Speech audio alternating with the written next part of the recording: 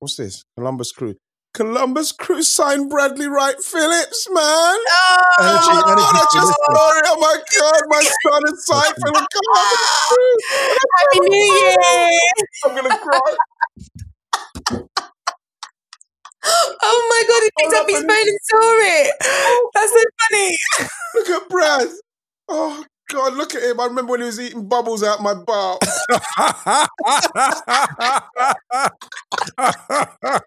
Look at him now. Signing for Columbus Crew. No, that's so funny. God, that's it. I support Columbus Crew now.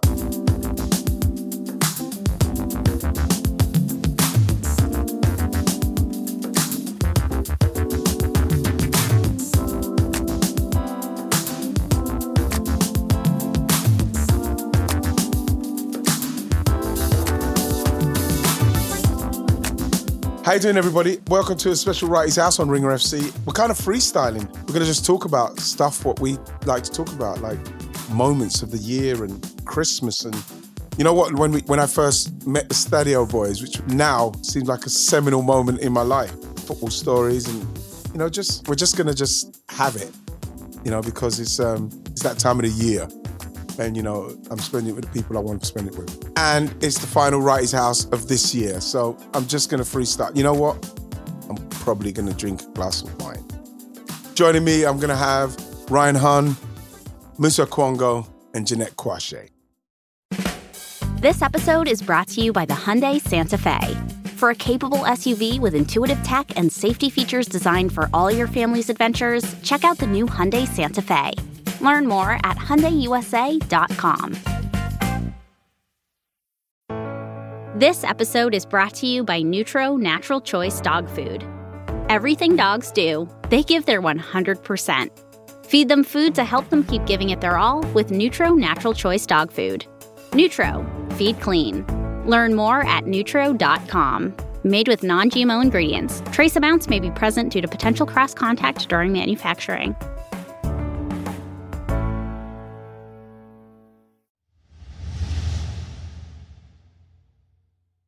Hi. How are you? Listen, man, no Carl Anka. Carl couldn't make it today, but... Everyone's looking really lovely.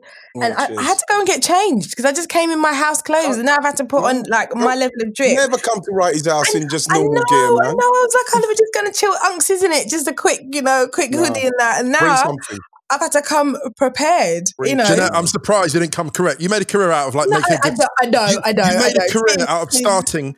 You made an elite starter and you were slow from the blocks. I really was. But it's, it's the whole year. You were lacking. Everything slowed me down this year. But I'll be back 2021. I'm going to come correct every single time. Just to impress every time. I'm coming hard 2020. I'm going hard 2021, you know. I'm going. You're going hard now. What are you pouring? Exactly. Man, did you see that? Did you see my pour? I tried to do that undercover. We tried to do it on the slide. What have you got in your glass? I got vodka and soda and lime. Ooh. Gone in. Listen. Guten Tag. Yeah. And you know what as well? I'm very heavy-handed. And this time, Christmas time, look, see me just spit there by accident. This time I'm heavy-handed with the drink. You know when I wake up at Christmas, I literally start drinking as soon as I wake up. What'd you go for? No, man, I'll start with Prosecco, bro. Yeah, I'll start with Prosecco or champagne and I get dressed. I'll take a picture and I'll send it to you guys. I literally put on my whatever's my best suit at that particular time. I put that all on and I've got that on in the morning. And then as the day goes by, you kind of strip down because I'm getting more and more like soiled. Vibes, yeah, for sure. Yeah. Honestly, I love it. Where's this going? I'm getting more and more like... So by the time bedtime comes, what are you wearing? No, man. No, but Jeanette, what I said to Ryan is, what I do, Moose, is that because I've got so many films, I'll just get to that place where I'm so kind of like ready, man. I'm just ready. Yeah. And then I'll just go to all the favorite parts in the films what I love. Christmas is really nostalgic for so many people, isn't it? Like you just go back. You go back and you think about, you look at old pictures sometimes. It just brings up different emotions, isn't it? Like what Christmas was like and all that kind of stuff. I was saying to Ryan, it was it was shit for me when I was younger. Really, so bad. And the thing about it is that I'm not saying it because I want it to be... I want any kind of sympathy because now it literally means the whole world to me, the lead up and everything. But when I was younger, I went through that phase where it was I was so excited about it because you think you're going to get that thing. I wanted a bike from the time I had sense. So the time I could remember. So from about 6 till I'd say 13, I never got it. And the thing with that is that it was always pajamas or a jumper, and it was literally every year. And then when my sister came along, she got everything, bro. Oh my goodness. Got everything. It was hard. So I went through that phase of my life where thinking, well, Christmas is going to be shit for me because I'm not going to get what I want. I'm going to lie about what I've got. I used to even lie about pancake day. We never had pancakes in our house. Ian, and then when them guys used to go to school and say how many pancakes I had, I said, yeah, I had so many as well. Oh my goodness. Never had pancakes, bro. So it was one of those situations. Once I went through my teens and adolescence and that, then you get to be a professional footballer and you can't celebrate Christmas. So all from that age, all the way through those years, my teen years, adolescence, all that year, to 21, 22, when I got into Palace. And then from there, another 16 years to no more Christmas. And then I started to enjoy Christmas when I was 40. Hey, Wrighty, look at you now. Look at you now. Look at That's what I'm saying. He's got Roxanne's hat on. Yeah, exactly. give her a hat back. In the advert. Oh my gosh. No, but for Christmas, like Christmas dinner, I feel like pressure these days because obviously like everyone comes to our house. Obviously can't do it this year, but these days, like everyone's on Instagram and they're putting up their best dinner and their best food. And I'm like, oh my God, my table settings are all there. My table settings are off. I feel so much pressure, Musa. Don't you feel? I feel Jeanette, I'm sorry. I'm really hardline about this. Really intimate meals like that don't go anywhere near social media. Oh, it's too much. You're having a really bad time if you got time to tweet about it. I'll send you guys, but we're not doing that. It's the same with my wife. We don't do that on holiday neither. We don't spend so intimate. It's so intimate. Yes, because everything is just everything shouldn't be up for grabs. Yeah, it's not sacred, is it? There's nothing that we've got now. Nothing that we've got, but we've got that. Yeah. And it's the same with my little. She has to get the iPhone for her Christmas now because she can't get the apps. Lola, she's 10, but like literally, the pressure me and Nance were under because at school, everyone's got a phone, and not just a phone, the phone. Oh my God! There's kids at the school with better phones than me. Oh my right, goodness. and so a couple of her friends are on TikTok. I mean, it is vibes, to be fair. Right, yeah. Right. The thing is, you lot will get to this point at some stage. Fingers crossed you do, because it's a beautiful thing. But she has to get a phone because, like, we need to make sure that we can contact and this and that. But I am petrified because it's the phones first, and Jeanette will, and then at some stage it's going to be, well, can't I just have this app? So everything with the phone is going to be linked to us. But it's the pressure that she's under. At school. Well, you haven't got this. And I said to her, if you get this, I said to Nancy, I said, if she gets this phone, do not pressure me for apps. She's not getting them. You should just get a stat zone, and then all of a sudden, instead of talking about TikTok, she'll just be like, did you see the amount of completed passes Arsenal had in the final third?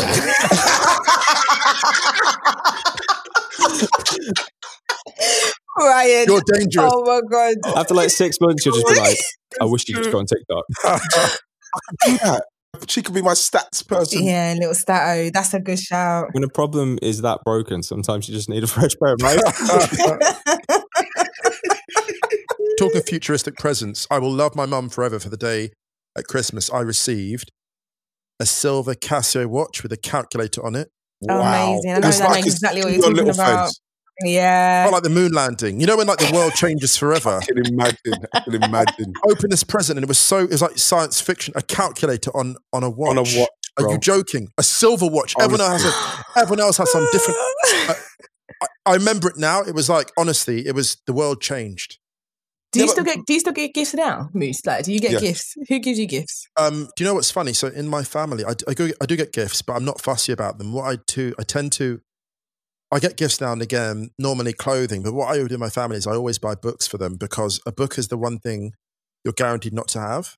And also a book basically represents the year they've had. So for example, like if I've got one relative who's like really into music or sound, I'll be like, okay, a book on sound engineering or a book on just really good sound. How do you record really good sound in a safe field setting, or a book on songwriting if they're really into that year. So almost if you look over the last 5 years, the last 5 years will be like a library of their journey to that point. And what they seem to like is the fact that I've really interpreted like what they've been going through. Wow. That's what I tend to buy for That's people. really thoughtful. Yeah. My mother-in-law does that. Amazing. I really enjoy that. I really enjoy my that. mother-in-law does that. I remember when I first started to go out with my wife, Nance, I used to go to the house and look. She's got photographs of them from time they were born to now. And I could go through all of those. And now, obviously, from the last 14 years, I'm now involved in them.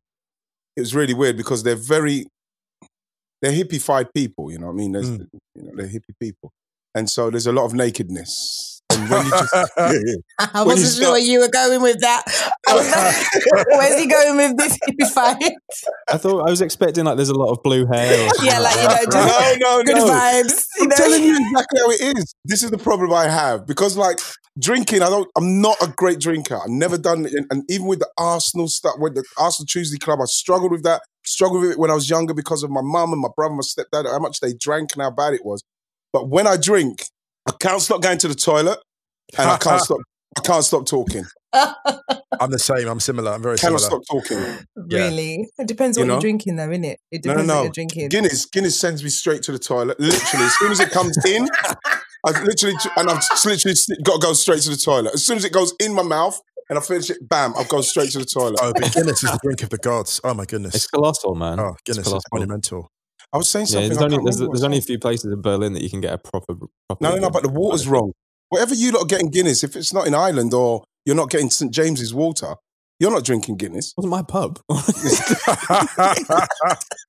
I don't know how they managed to do it, but I don't know if they smuggle it in, but every now and again in different countries you find amazing Guinness. Having Nigeria. said that, Nigerian Guinness is the one, isn't it? Nigeria. That's next level, Nigerian Guinness. Yeah, that's Nigeria, the one. bro. The sapeurs. Drink Guinness, that's the holy grail of Guinness. You see that, right, guys? Did you see the sapeurs? I want to see more of those guys who get dressed up, man. Yeah. They're amazing. The Congolese ones as well. They're amazing. Wow. Yeah.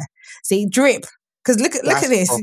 Look how you lot have turned up to the party. Listen, it's calm. It's calm, isn't it? You know what I mean? It's like this is light work. Light work. Listen to me say, big chat. That's light work. Look how he's drinking a drink. Wow. But like I said, with Christmas, I'm zoned out, bro. I'm gonna start with Prosecco. I got a nice one from a really nice Italian guy that, when he gave it to me, he made it himself. It was from his vineyard. And I go to, what, when we do get together, I'm going to take you to his restaurant. I actually can't wait for that. When we get together. You know what? It's so brilliant just looking forward to us all being together. I'm probably going to cry.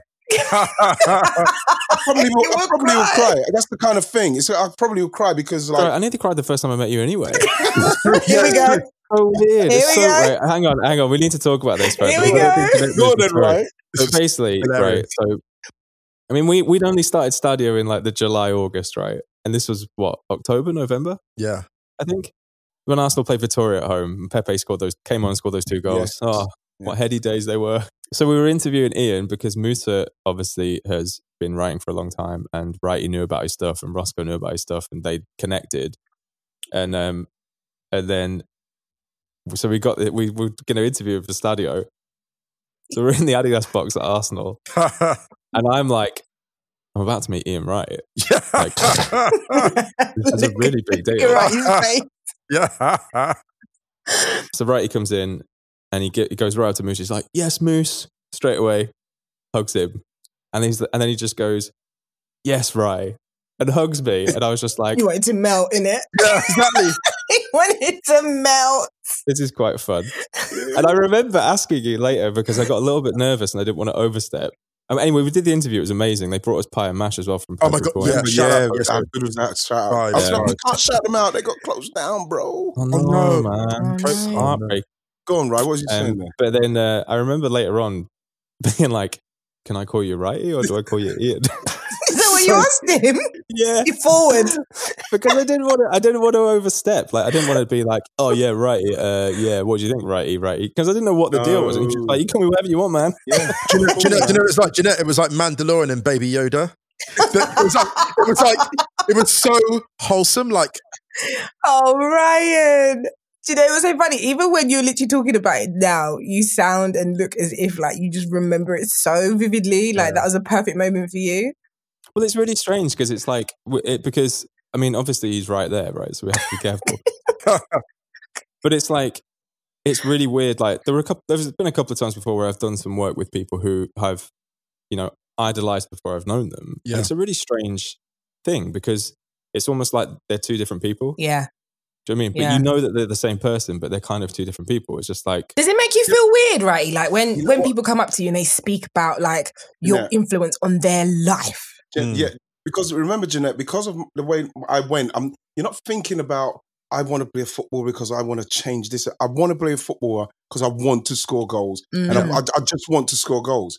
So then you get into it and you're scoring goals. And all of a sudden, this is where the role model thing comes in, where people talk about being a role model. You're not a role model by choice. You're a role model because someone sees you do stuff and they instantly like you and love you and they want to do what you do.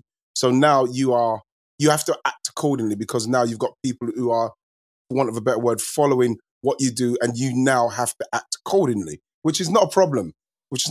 But what has always been weird is when people say stuff like that, what Ryan says. Because it wasn't mapped out for me to be how it was. Of course. Right? So it's really strange because one of the things that I've found the most difficult to deal with is the fact that people recognize you in the fame. The fame has been hard. And what I've found is I've had 3 grown men come up to me in the street and cried. Wow. And cried.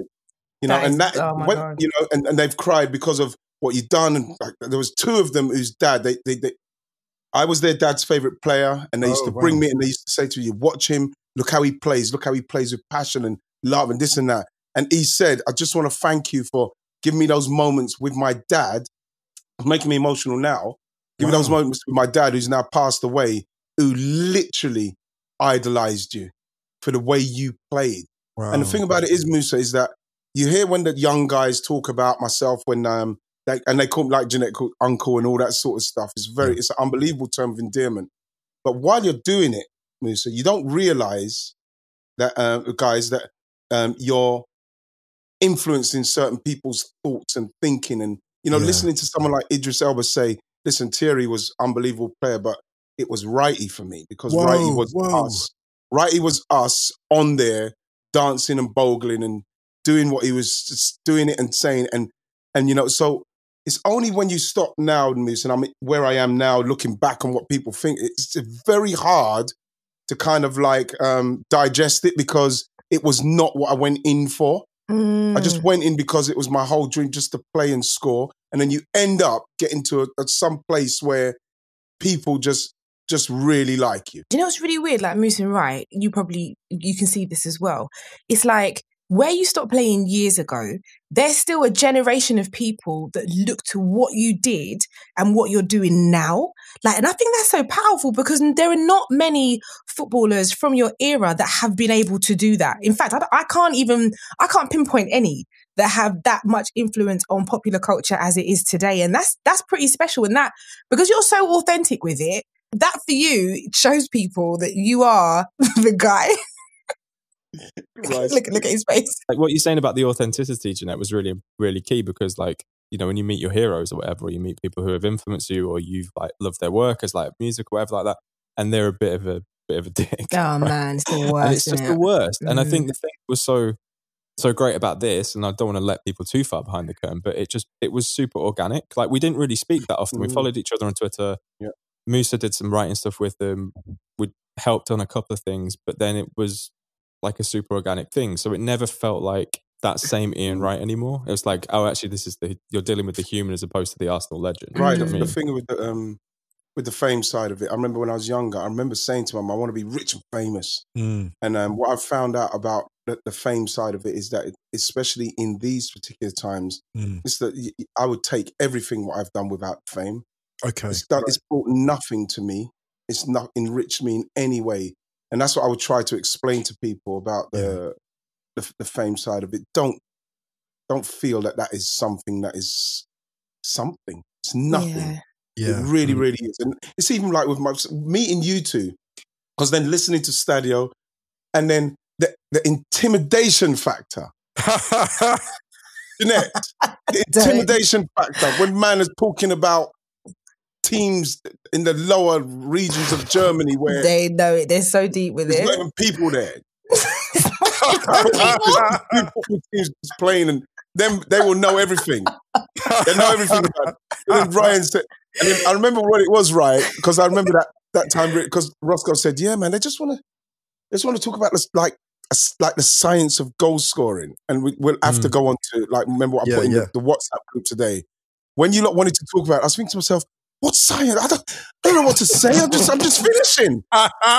Too many footballers are interviewed, or ex-footballers are interviewed, without anyone genuinely showing an appreciation for their craft. Mm-hmm. Yes. It's more like, oh, wow, what about when you won this? Or like, give us a story on this guy. So it was just like, actually, I want to hear about, this what goes through your head. You're making like millions and millions of micro calculations. Do you guys, Musa and Ryan, do you see it as science? Okay, but I will look at Wrighty and I'll look at prolific strikers, and I'll see it as art. It's both. Is it both? Yeah. Okay, so where is it? It's like Da Vinci. Okay, so right, so you see it as both. I see it as art.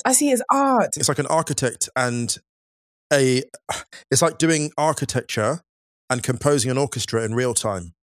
That's how I see what Iniesta does. So, like, for example, if I spoke fluent Spanish, I'd love to talk to Iniesta and be like, see that when he scores that goal in the final in 2010, he starts it with a back heel on the halfway line. He gets the ball and does a back heel, and then he goes, and I'm like, you did that back heel for a reason. Why did you choose to take that touch? Why did you choose to... There's an amazing goal that Arsenal score on the counter-attack when Mesut Ozil gets the ball. Mesut Ozil. Drink to Mez. Oh, are we doing a bingo? I didn't realise. Wait till he mentions Fernando Redondo. Oh, good. Okay, go Ryan, on. you know the goal that I mean? The one when the Emirates is packed and the ball comes to the halfway line to Ozil. Yeah, it's against Leicester. Yes, and everyone knows that it's on. And I'd love to ask Iniesta the science and the art of the moment when you know that it's on. When you look up ahead of you and there's like 60 yards ahead of you and the field is broken, but no one can see it's broken yet. You're the only guy that can see it's broken. Because what you've done. And what signal do you give to everyone? Like daddy's home, start running. That's his... Jeanette, as the only other elite athlete involved in Wrighty's house. Elite athlete. Let's not like, forget that. Just elite levels. The levels here are like, I don't even have enough. I don't even have a calculator that can go up that high. No. When you were running though, or like, were there days where could you basically clock, say, even like how many steps were there when you would be like, right, today? Today's the day. Yeah, of course, absolutely. Like, right, you will know, you feel it. And that's why I call it art. Because you wake up in the morning, you say, right, today's the day. There's no science behind it. Yes, you might have done all the biometrics and whatever in training. But when you come to the day and you know it's your day, you've got the crowd, you've got the occasion, it's like writing a song. It's exactly what Musa just said. When, you describe that goal and you talk about, everything, every element that's gone into that, even the way you describe it, to me, that sounds like poetry, because that's kind of how I see it. And, you come out of the blocks or you get the right jump, you nail it. Yeah. But you know what, Jeanette? It's like you say that, like, and people talk about when we talked about Bergkamp's goal at Newcastle. Oh my God. And the thing is, sitting with Dennis. Sorry. On, drink. You have to drink. We have to drink the Bergkamp. Bergkamp. In this time. Oh, you lot, listen. You can't mention Bergkamp and not drink. Listen. Honestly, the thing of it is, Jeanette, that you talk about art, and what I realise now, and this is why I was going to say about Traore's goal for Villa, why you can't speak to the normal person and just throw out an example and say, you know something, it's the kind of goal that Messi would score, right? It's the kind of goal that Messi would score, and the way Traore done it. You know what, guys? I've watched it 15 times. Because what you have to see is, and what people have to understand is, because of the opposition, and it's Villa and it's Traore. So people will just see that goal and go, yeah, he scored. Let me tell you something. That goal was of the highest quality. So good. Right? Yes. Of the highest quality. I'm not talking about my man Jack Grealish, our Meow Man. Yeah. I'm not even talking about the Meow Man, right? Where he can lay that ball into him. But the way that Traore finished it, because when I watched it, you have to see the goalkeeper. And it's another thing what Dave Seaman, the goalkeeper has to try and anticipate what you are going to try and do, right? So when Traore gets that ball, and you guys watch it again, when Traore gets the ball and takes the touch, the goalkeeper's now thinking, right, let's take the touch, his head's down, he's getting himself set, bam, he's taking the shot. And when you look at the pace in which the ball goes into the net, you think to yourself, what's happened to the goalkeeper there? Because Traore's skill and a touch and just like the artistry of it, what he's done, it's killed it. It's just a perfect moment for the striker. And the way he's been playing this year, and the thing about Villa this year, Villa are like, they're like a really amazing rapper who doesn't sell the most records, but releases the best mixtapes. Absolutely. Yes, that's what Lil great Wayne, analogy. you know, before Lil Wayne went on that massive run with his albums, but he was collaborating with everyone. Yeah. Villa right now are like that. But you see, like I say, it's the kind of goal that you watch and people, when you say, oh God, it's the kind of goal, if Messi scored it, people say, what an unbelievable goal. And people say that and they kind of like belittle that statement, oh, what an unbelievable goal Messi's done. He's a genius. What Traore done in that moment was genius, it was genius. The goalkeeper should not be beaten with a shot of that pace from where he was. Yes. And this is why when I looked at it, I thought, this is special. Yeah. It's an intellectual finish. It's an intellectual finish. Special, right? We were talking about it on Stadio after the Man United Leeds game, where we were talking about McTominay's second. Yeah. That he does the second. This is where I think the sweet spot of where athletes are, it's kind of like part artistry, part scientist, because you have the calculations there, but then it's like what Musa said about architecture before. It's kind of like having the plans and throwing up like a freestyle bucket of paint in the air and then building the house just in time. Jackson Pollock. Jackson Pollock. Okay. You know what I mean? It's like you have it all. It's incredible if you think about it. But it's interesting how you both break it down. Because literally, as the athlete or the footballer, you're just doing what you do. Do you know what I mean? You're doing what you practice. You're going in every day. And you're thinking, right, I'm on it today. And you are literally doing what you've executed in Jeanette, training. You look at someone like Traore, and what I've seen with the way he scores that goal, you just want to make sure that he has all the other elements of the game to make him go to where his ability is where he should be. Because what he's done in that instant makes me know that he can go to the highest level of football. It's like, again, with the artistry, I remember Dennis done a bit of skill and then played in Freddie Ljungberg. I think it was Juventus, guys. I can watch it over and over again. It's like watching, if they had classical music to it and slowed it down like I saw them do with Zidane one time, it would be like something that's beautiful. It's a work of art. But if you say it's like classical music, the thing is though, when he does that, because it's like when he does that little pirouette and waits for it and then flicks it in between. Yes, with the little bam. The thing is, when he flicks it, I think there'd be like a record scratch and it'd just be Bring the Ruckus by Wu-Tang.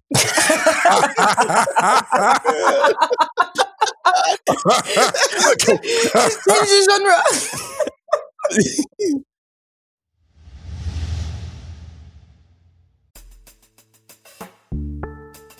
This episode is brought to you by Nutro Natural Choice Dog Food. Tail wags that could clear a coffee table. Getting a whiff of a new friend's behind. Chasing squirrels, even in their sleep. Everything dogs do, they do with everything they have. Nutro Clean Recipes gives them the energy they need to keep living their best life with recipes that help them give it their all. Made with non-GMO ingredients, except the trace amounts that may come in contact during manufacturing, Nutro Natural Choice makes it easy to feed your dog well. With no artificial flavors or preservatives and recipes that would make any dog drool, you'll both be doing a happy dance when you fill up their bowl. Nutro. Feed clean. Learn more at nutro.com. Trace amounts may be present due to potential cross-contact during manufacturing. This episode is brought to you by the Hyundai Santa Fe. Around the bend, across the pond, off the beaten path, There's a lot of ways to say you're going places, but only one SUV that helps you get there as a family. The newly redesigned Hyundai Santa Fe. It's the SUV made for getting out there and doing more together. Take the scenic route with available H-Track all-wheel drive and a suite of intuitive safety features for more peace of mind. Plus, you'll stay comfortable wherever you're headed with the Santa Fe's available premium Napa leather seating, generous room for 5, and sophisticated interior styling. Learn more about the Santa Fe by going to HyundaiUSA.com. The Bergkamp assist on the edge of the box against Juventus is amazing because what he does is he literally waits for Ljungberg to catch him up. Yes. He's like 2 defenders, he's holding off, and the way he moves his body. Yeah, but it's like I said to you when we first started training together, and the ball kept hitting me. Oh my God. I was too far in front of him. Right. I love. There was a couple of comments underneath that video, which just sounds like a shit pass to me. Oh God. Right, what you were saying before about the Traore thing, and the reason that I'd say like that it is probably equal part art, part science, is because like he's essentially made a calculation there. He's made a physics calculation. Yes. Basically physics. He knows at that moment the goalkeeper's setting himself. The keeper's weight is off, and if all he has to do is hit it at that trajectory and pace, and it's in. Like that's yeah, but right. It's milliseconds. It's just like how quickly that all calculates. Exactly.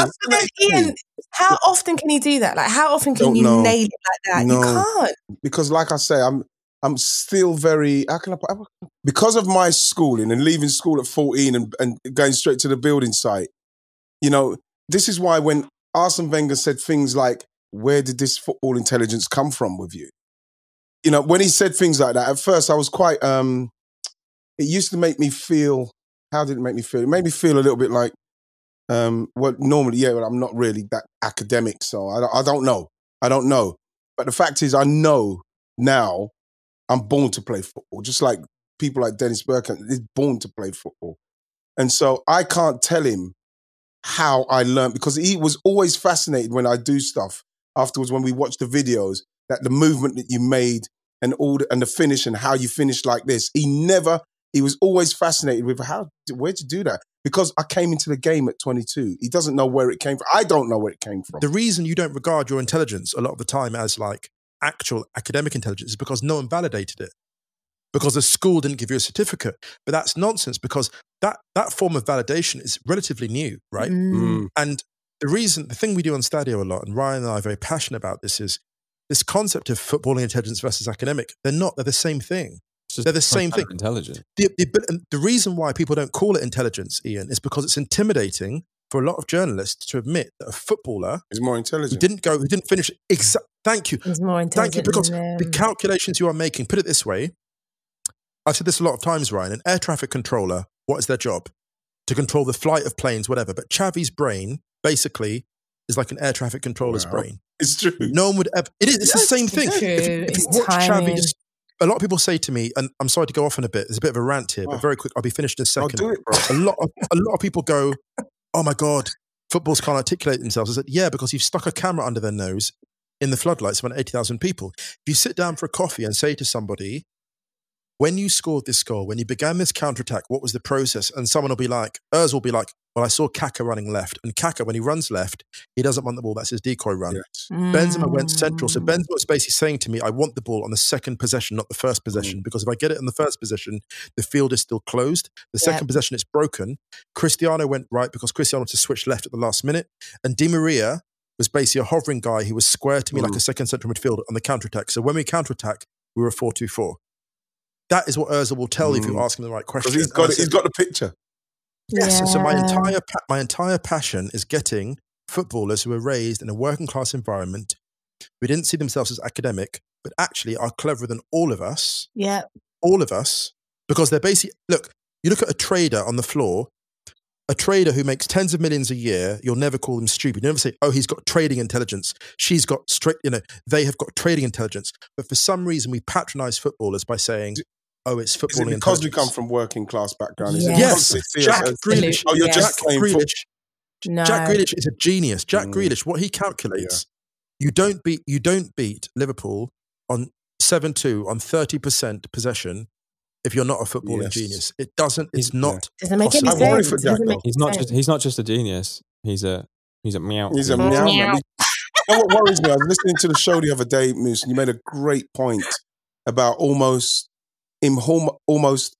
inviting people to foul him in the way he is.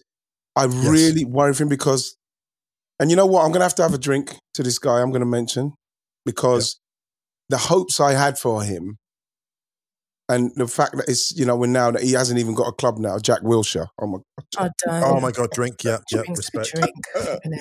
Right? Is that I see the same thing and with Jack, I know he's a stronger Jack. I'm talking about Jack Grealish now, not Jack Wilshere, but with Jack, I know he's strong and he can run and everything, but he has to be careful in the way he's playing now. Do you know who he reminds me of? He's our Rui Costa.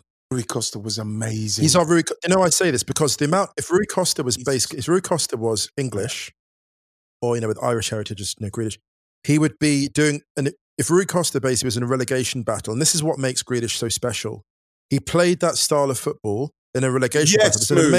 There's an amazing comment that Carl made. Carl made an incredible comment on the podcast. I love this last Wrighty's House episode, and my only criticism of it is that I'd love to have been part of it because I was like, I'm missing out.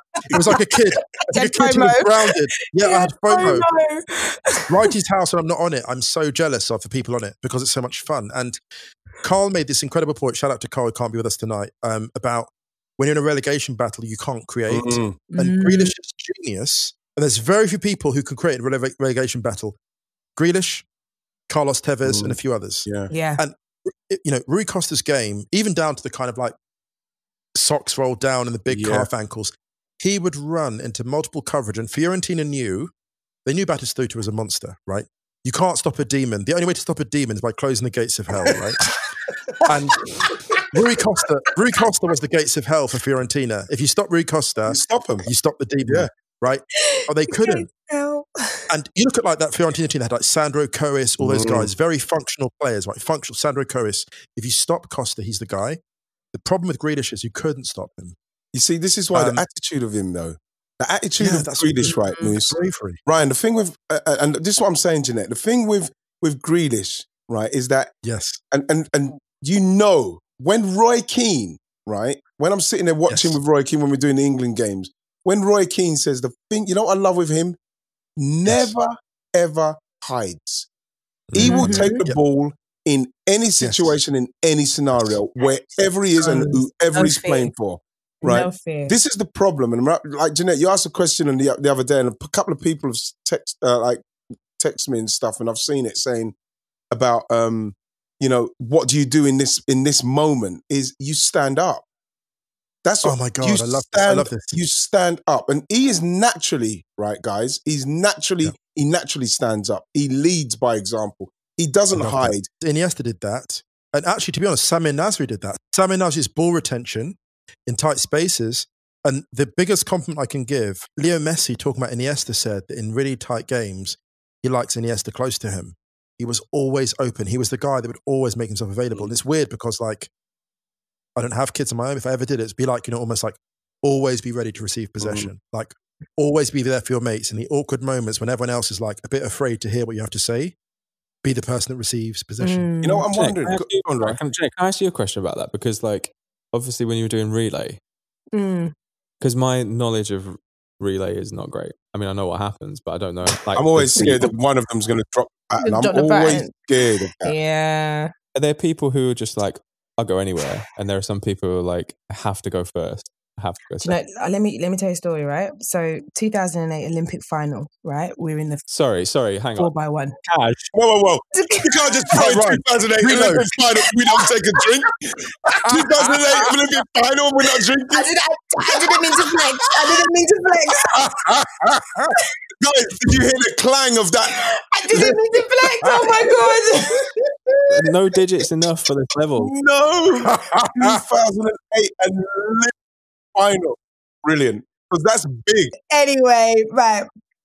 So I as I was always a quick starter, and it's really interesting, Moose, when you're talking about, having the right people around you and making sure that you're a team, essentially, the right mindset. the thing about relay that's really interesting is that you're asking 4 sprinters who've been competing against each other all year to come together and work as a team for a day, which for me blows my mind, right? So we're in this final, and I'd always do first leg. I had a fast start. That was my strongest. I'd do the first leg and off I went. So this particular final, the USA had dropped the baton in the heats. They were out. So it was open season. Like it was like, whoever wants a medal, let's go for it. So we were lined up against Jamaica, Russia, Belgium, Nigeria. We were in for a good shout. Anyway, I was on the first leg, but in the call room before we go out onto the track, you got about 20 minutes or so with your teammates and you're talking and you're just trying to make sure everyone's okay. One of the girls was really nervous and I could see it, and I could really, really see that she was nervous. And I'm like, right, what do we do here to make sure that she feels calmer in the next 20 minutes? She was so nervous to the point where, guys, she was asking me where her trainers were, going through her bag, looking for her trainers. Guys, trainers were on her feet. And I thought, we're done at it. Like, this is like, that is where her head was at. It happened. And I just thought, right, come on, we can do this, because she's solid. And I'm thinking, no, you're good. Anyway, we get out there, and it just so happens we're in a gold medal battle with Jamaica down the back straight. So I've passed on to second leg. It's gold medal Jamaica, silver medal UK. And then she fumbles. The girl, she fumbles. Wow. Yeah, they fumble it. And Jamaica also fumble. In the end, it goes on to be, who won that? Was it Russia, who later got disqualified, obviously, many years later? And then I think Belgium in the end ended up with the gold medal. It was that open. And it just makes you wonder, it makes you think, like, it's so hard to come together as a team, which is why I admire footballers so much who are able to have that type of change.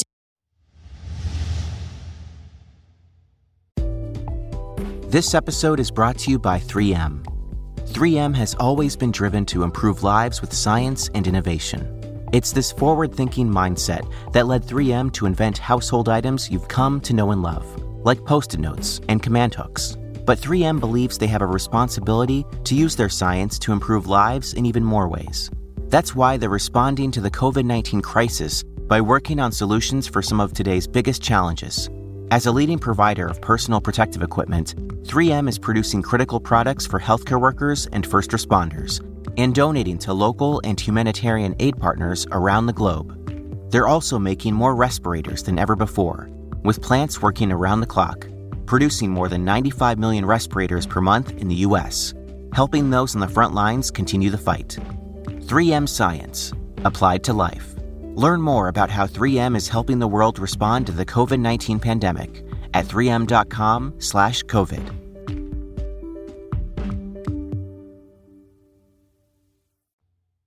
I swear to God, the nerves. It could finish you off. Honestly, the playing for England against Italy in 97 in the Olympic Stadium in Rome. And I remember, right, it was, I tell you what, it was the same squad where Paul Ince got the captaincy. He was named captain because we shared rooms, right? Yeah. And I remember when we first met up in the squad, guys, so you go and train and you're fine and this and that. And it's the second day. So we had a week when we were together leading up to this because it was big. It was us to qualify. And I remember after the second day, I was playing in training and I was flicking the ball around, flicking it one touch. And Glenn Hoddle, guys, he balled me out, bro. Wow. He balled me out like, what the? Fucking hold it. Fucking flicking all the time. When he done that, I knew I was playing, right? I knew I was playing. So we're talking about the Tuesday and we was playing on the Saturday or whatever it was. So my mind, from then, as nervous as I was, because you remember all the press, all those guys that always saying that he's not good enough, he can't link the play, he can't do this, he can't do that. How can Ian Wright be playing up front for us? And so all the time, after he said that, he bawled me out like that. I knew I was playing. And then on the Thursday, he told me I was playing. And then on the Saturday morning, I think it was a Saturday morning, it was the day of the game. I remember he came to our room, mine and Paul Ince's room. He knocked the door and it was the gaffer, right? So I was in there. It was amazing. It's one of those moments that, like now I look back, it was a proper moment in my life, right? So Paul Ince come in, and you got to remember Paul Ince. He walked in, said, yeah, the gaffer. And he said, I said, what's happening? And he said, I'm captain for tomorrow. Wow. He walked towards me and we just hugged. Oh my gosh. We just hugged. Moments like that. We just hugged. Like that. It was a beautiful moment. And like, I remember Paulins, because we played that day, and we have to sleep in the afternoon, and then we're sleeping. And I remember Paulins was sleeping and I was sleeping, and he woke up, we're going to win. Oh, we're going to win. You know, like when someone jumps out of sleep. He was down asleep, but he woke up and said, we're going to win. Oh, we're going to win. Because he was like, that's how deep it was. He was thinking about it. But me, Moose, guys, I literally couldn't sleep. I don't think I've been as frightened of a situation in my whole life. And the thing about it is, why I'm pleased about it and why I tell you about it now is because I know that was the best 90 minutes of football I've ever played. And I should. Oh my God, I love this. I should have scored. Is scored. that what you're saying? You're saying that's the best 90? It's the best because there was so many people that were negative towards me starting because they said I couldn't. I was playing against Maldini, Cannavaro. I can't remember the right back because them three names on their own was, you know? But I remember I had to close all of them down. The only thing that could have topped it off for me, for it to be the perfect game, is for me to have scored. But I hit the front of the post. Remember, I got past Cannavaro. I remember I got past him, and it was one of those where the ball came over the top. Right, he said, can't remember who was playing right back. Yeah, who was playing right back? Just this, and I'm not sure if you've heard of him, a guy called Alessandro Nesta. Look at Moose's face. What happened to him? He was the prospect about it. Unbelievable. And it's Nesta. Oh my God, I can't believe it. That's my mum's name as well. Sank without a trace. How can I forget that? And that's my mum's name. But can I say, I clipped it past him, and then and all I could remember was I was running out of space. I thought this is going to go out of play, but then I stopped it. But I knew that I wouldn't have enough time because someone's going to be charging back to the goal. And then I knew that the goalkeeper's going to be coming somewhere because I'd gone past. So when I stopped it, and instantly I just tried to whip it in. And the reason why I know it was so close, because it hit the front of the post and went straight out to Teddy Sheringham. Yes. Right? And I thought Teddy Sheringham, the way he plays, he's just going to slot it back to me and I could just put it inside. He tried to shoot, it broke. And then it broke, bam. It went out to Italy's midfield, out to the left. And then it went down the left. They crossed it. Christian Vieri. I went down on my knees because when the cross came in, all I saw was Dave Seaman. You know when a goalkeeper, you know that your goalkeeper's beaten? Yes. Dave Seaman just done a move like, oh, I'm beaten here. And I was just waiting for it to hit the net and it missed. It missed. It was like, the last time I saw Dave Seaman like that was when he was scrambling for Naeem. Oh no! Okay, wow. You know, wow. And the thing about it is, if you see Dave Seaman scrambling, he's probably getting beaten because it didn't happen a lot. It didn't happen a lot because I'm thinking to myself, I know I've played the best 90 minutes of a football match with a game where people didn't expect me to be able to play like that because the skill set I supposedly have. I played off instinct. I can't link play. I'm not going to be able to do it. Can I read you the Italy starting 11 and the substitute one? Yeah, go on. Angelo Perizzi, Alessandro Nesta, Paolo Maldini was captain in 1997. Mm-hmm. Oh my God. Demetrio Albertini, Fabio Cannavaro, Alessandro Costacurta, Angelo Delivio got sent off, Dino Baggio, Christian Vieri, Gianfranco Zola, Pippo Inzaghi, Benarivo, Chiesa, Del Piero came on. That's terrifying. You know, when you look at it, the thing with the tournament, we played against Brazil, France, and Italy. And we beat Italy, and they had a similar team. I think Ciro Ferrara was playing when in that game. Yeah. Because it was Paul Scholes' debut. I remember it well because I set him up for the goal. And, you know, we were brilliant against Italy. And we knew we had to play them later in the year. That we knew that it was coming. So we beat them 2-0. And we beat them 2-0 at a canter. And it was... And you scored that beauty, right? You scored that goal with Paul Scholes. Paul Scholes just pulled it down. No one closed him. And I just set off. Just and the blast. pass, the spin on the pass, the spin on the pass. He done, Moose. Again, when you're dealing with that kind of caliber of player, Paul Scholes hit a pass where when it bounced, you have to watch it, it actually kind of bounced and... It sits up, comes back. Yeah. I didn't have to do any thinking.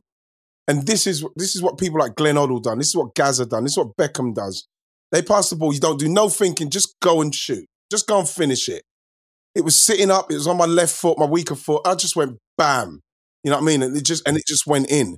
Across the keeper, yeah, I remember left to right. And the thing with that game is that when we beat them, and we beat them like we did, because there was a time where we was playing a kind of keep ball. They couldn't get the ball off of us. So by the time, when we came to play them, they had a whole different kind of mindset when we were in the tunnel with them, because by this time, Gaza was playing. Oh my goodness. Gaza was playing in that game. And Gaza was being Gaza in the tunnel, shouting all sorts of Italian stuff, saying stuff to us. But then when you looked at the Italians, guys, they were looking at us with uncomfortable faces, uncomfortable smiles, looking at your boots, like laughing with Gaza because laughing. Whereas you'd thought they would have been very focused, but they were laughing with him because they were afraid of us. Yeah. Do you know what it's like? They were like when Wu-Tang came in the rap game. Because everybody had to you know how nobody beefed with Wu-Tang? It was like, just don't do it. You just don't do it. I was gonna ask you guys a question. Go on. So the year's nearly done. 2020. Yeah. Get in the bin. Yeah. The nicest possible. No, actually, not even in the. No, I like this. I like the nastiest possible way. it. 2020. Get in the fucking bin. But talking football, what's been your favourite football moment this year?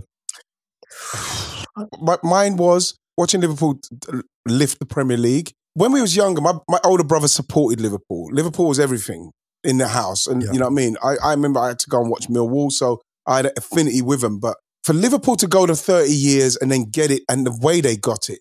When we were talking about Man City, we were talking about Man City are going to now dominate with Pep for the next 10 years, right? Not knowing all the time that Klopp and the way that Liverpool and their recruitment of Klopp and the recruitment of players and what they've done, undercover, they were just like, we're making our plans, bro. Carry on doing. You win. Do what you stop. Beating them by 25 points that year. Next season, 1 point. Next season, Liverpool literally obliterated them. It was like the mentality and change and shift from a team, from a club that is, they're meant to be there, but they've been 30 years in the wilderness, man, trying to get there. And the great players that they've had, trying to get them to get to where they are now. And people like Jordan Henderson lifting the trophy and doing his stuff. Liverpool lifting the trophy, for me, it was a symbolic moment for me, for a team that's back, a club that is back. You know what I mean? I look at my own club right now and I'm thinking, you know what? If I know that 30 years' time when I'm not here, that's what they're doing, I'll be happy. Because if that's how you go down and come back, I'll be very happy with that, because Liverpool are, at the moment, elite. Yeah. Yes. Top tier. I had a different one, but I'm going to join you with that, because I think actually as a Manchester United fan, I think it's quite symbolic to say that I share your view on that. As a Manchester United fan, but as a football fan first, the way that Liverpool won was so decisive and so classy and so stylish, especially given the challenges around that club, the controversy, to come through and have a team drawn from so many sources, young players, older players, all the rest of it. Jordan Henderson at the centre, who was doubted so much. It's such a strong footballing story. And I remember, shout out to Tim and Matt, two very good friends of mine, great Liverpool fans, strong friends of mine from the law school days, who they were at the Champions League final in 2005, 3-0 down at half time. I remember texting them, and Matt will remember this. I sent a text at half time going, and this is, United fan talking, Liverpool fans going, get a goal back early in the second half and everything changes. And they were so stressed out. They were so heartbroken, and of course Liverpool did it. And I was so happy for them. A lot of United fans will hate to hear this, but I was so happy for my friends to see the joy it gave them in 2005. And I was so happy for them as a friend to them, because when your club wins a league title in your lifetime, when United won the treble, it was 1999. It was my first year at uni.